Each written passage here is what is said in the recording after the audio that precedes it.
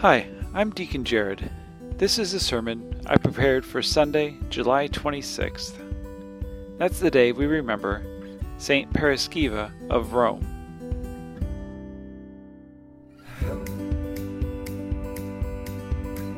The epistle reading for this day is from St. Paul's letter to the Galatians. Brethren, before faith came, we were confined under the law, kept under restraint until faith should be revealed, so that the law was our custodian until Christ came, that we might be justified by faith. But now that faith is come, we are no longer under a custodian. For in Christ Jesus you are all sons of God, through faith. For as many of you as were baptized into Christ have put on Christ. There is neither Jew nor Greek, there is neither slave nor free, there is neither male nor female, for you are all one in Christ Jesus. And if you are Christ's, then you are Abraham's offspring, heirs according to promise. I mean that the heir, as long as he is a child, is no better than a slave, though he is the owner of all the estate.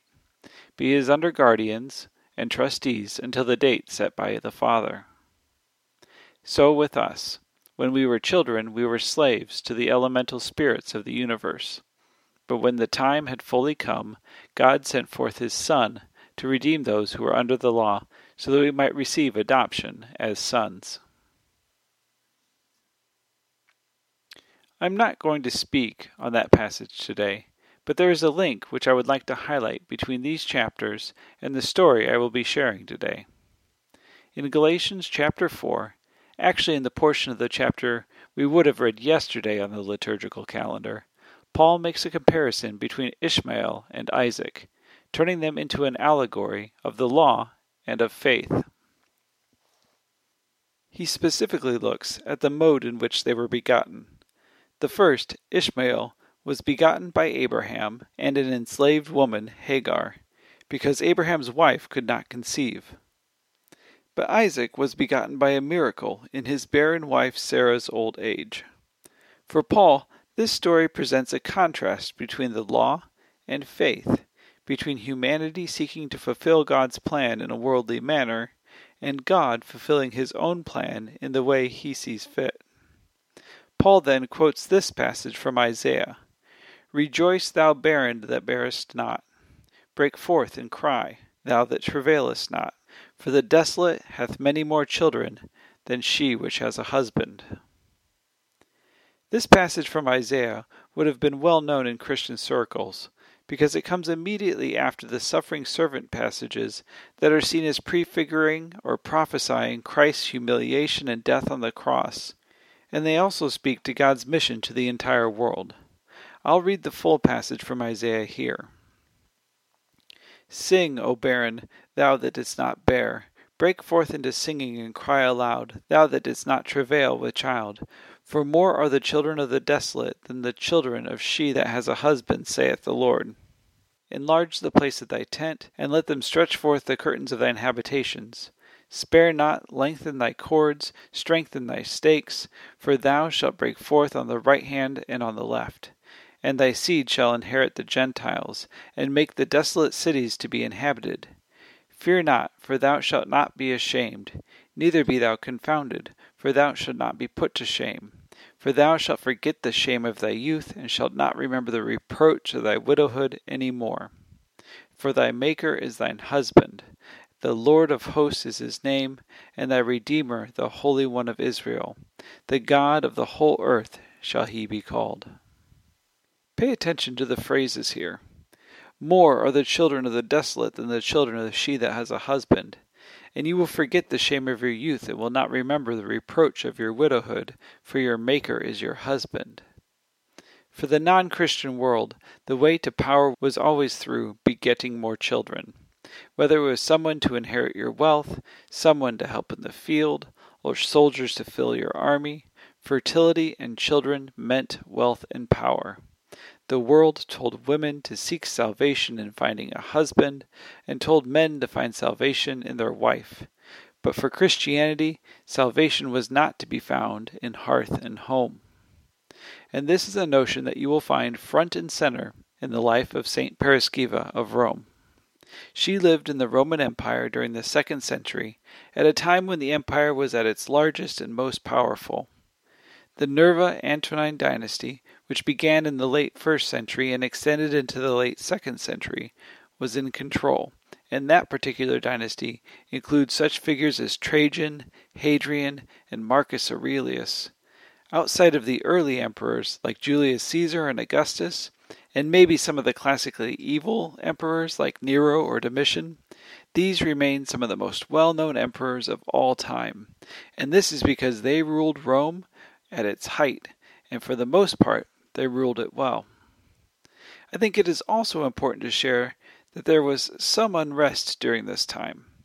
Interestingly, the seed for this unrest was planted much earlier, within the reign of Augustus Caesar, in fact, in Judea, when the provincial governor Pilate had put to death that troublemaker Jesus, who was called by his followers the Christ.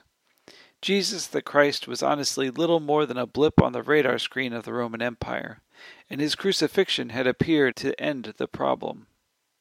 And really, it wasn't a Roman problem. It was a Judean problem, a squabble between two sects of Judeans. But since the squabble had been about which leader was going to supplant the Roman emperor, Pilate had needed to deal with it.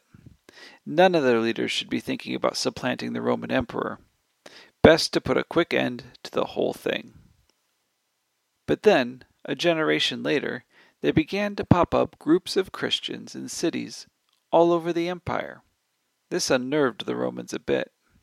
These Christians were no longer just Judeans, but many others had joined them, including some Roman citizens.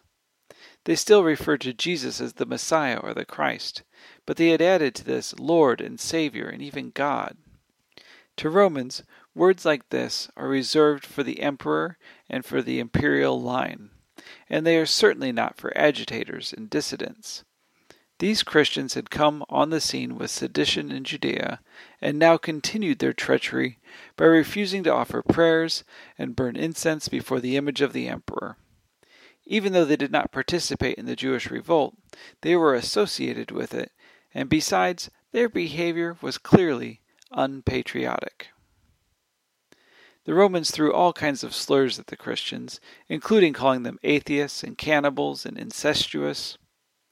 The first was because of their refusal to recognize the Roman pantheon of gods, which of course included the emperor.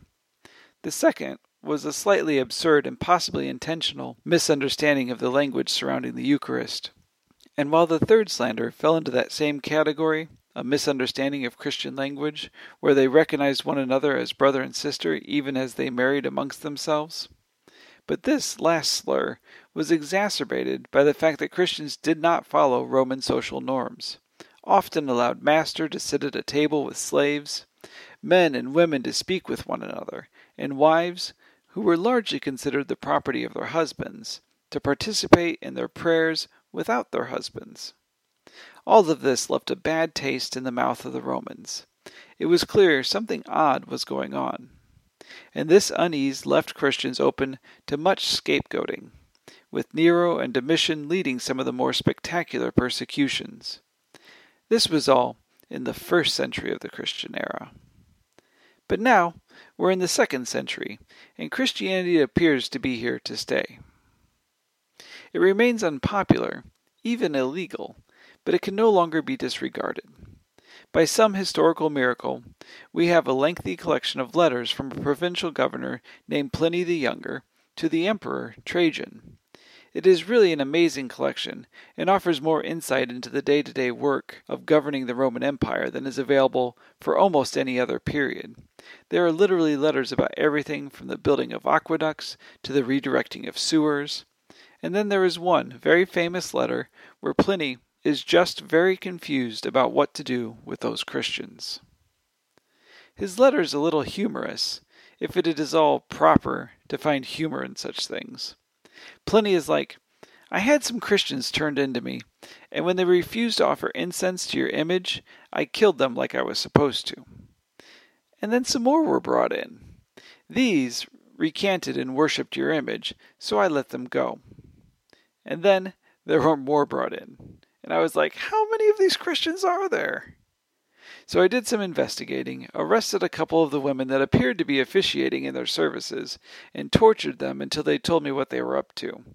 They told me everything about their prayer services, and their common meals, and that crazy superstition about Jesus, the Christ. But other than that, I couldn't find any real crime. He adds the detail here that ever since he had started arresting and killing these Christians, there has been a lot more traffic in the pagan temples. You think? But the real trouble is that these Christians appear to be everywhere, in the city and in the countryside, and so before I go about killing all these Christians that live in my province, I thought I should check in with you, Trajan. And Trajan replies that if a Christian is brought to you and refuses to renounce his faith, then of course you need to kill him. But you are also right not to trouble yourself with hunting them down, arresting all of them. They're just not worth the trouble. In this, Trajan instituted a kind of don't ask, don't tell policy on Christians. And that's the 2nd century Roman Empire. Christianity has gone from a threat to power that must be stamped out, to a pesky sect that is too big to kill, but we're hoping goes away if we just ignore it. There are no great persecutions of Christians in the 2nd century, like those of Nero and Domitian in the 1st century, or like those of Decius in the 3rd century. There is one brief persecution that comes up under Marcus Aurelius that will have some bearing on our story, but overall Christians were allowed to exist. I mean, of course, you should still kill them if someone turns them in, but we can't kill them all, and really, they don't seem to be hurting anyone. So this is the context into which St. Paraskeeva was born. Paraskeeva is born right in the heart of this great empire, right in Rome itself. And her parents are remembered as pious Christians. They have not been able to have children, and late in life, after much prayer, are gifted an only daughter. I think it's worth saying here just a little bit about her name, Paraskeeva. The first thing to know is that in many languages, Saint Paraskeeva is actually known as Saint Friday, because Paraskeeva is the Greek word for Friday.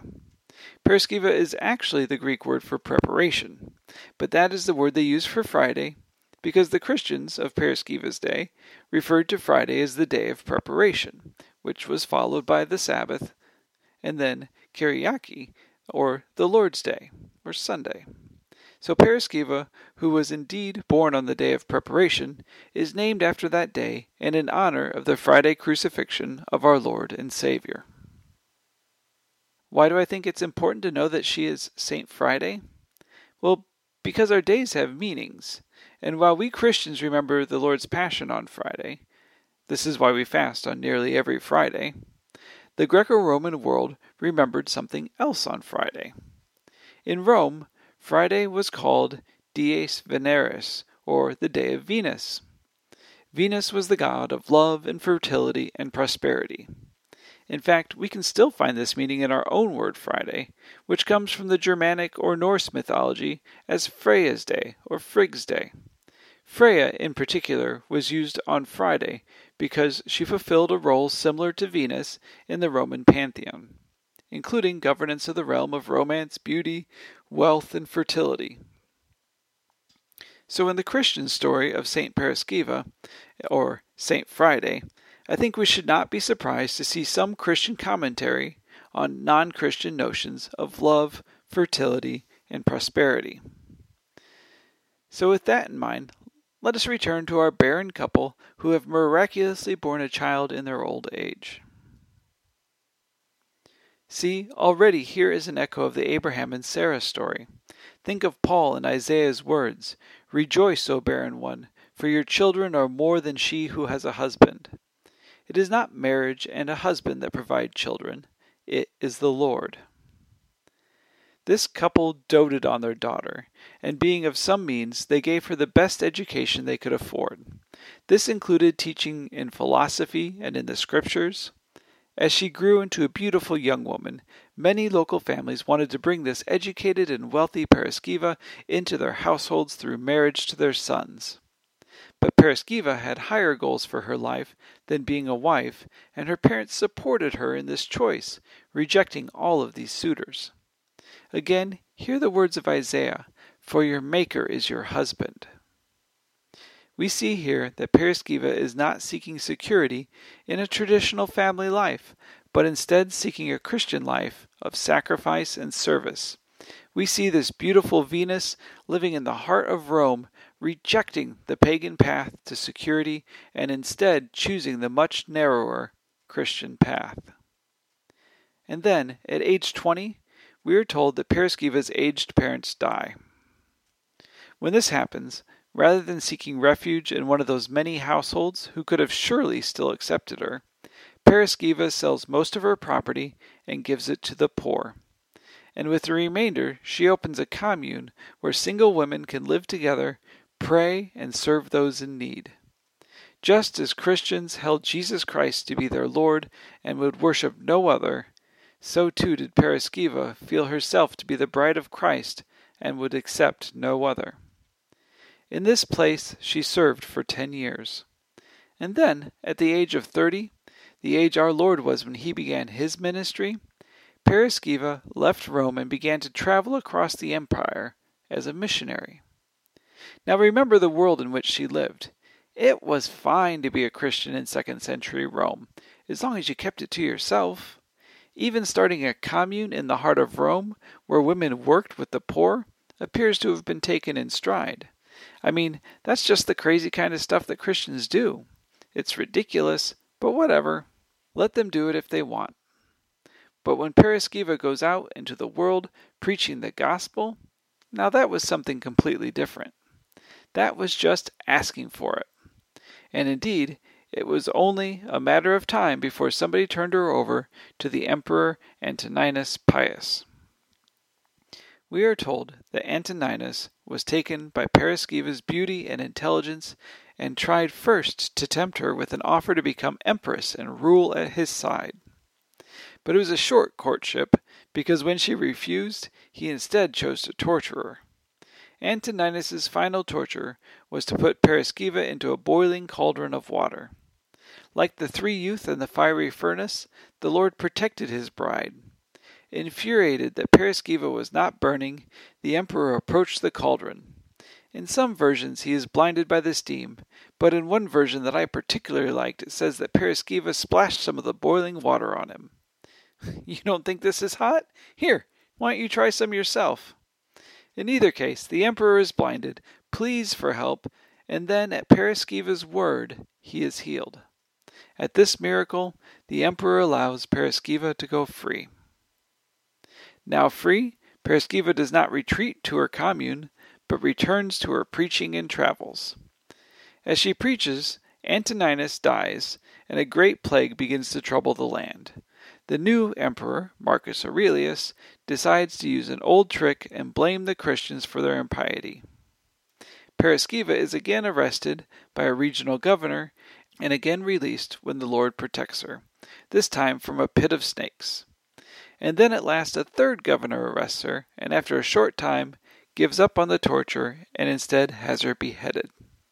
Pereskiva died, the faithful bride of Christ, in the year 140, and at her gravesite the lame have been made to walk, the blind have been made to see, and barren women have been made fertile. Even in the tomb, this woman who had rejected worldly love and wealth has continued to give of her great bounty. Rejoice, O barren one, for more are the children of the desolate than the children of she that has a husband. Forget the shame of your youth, for your Maker is your husband.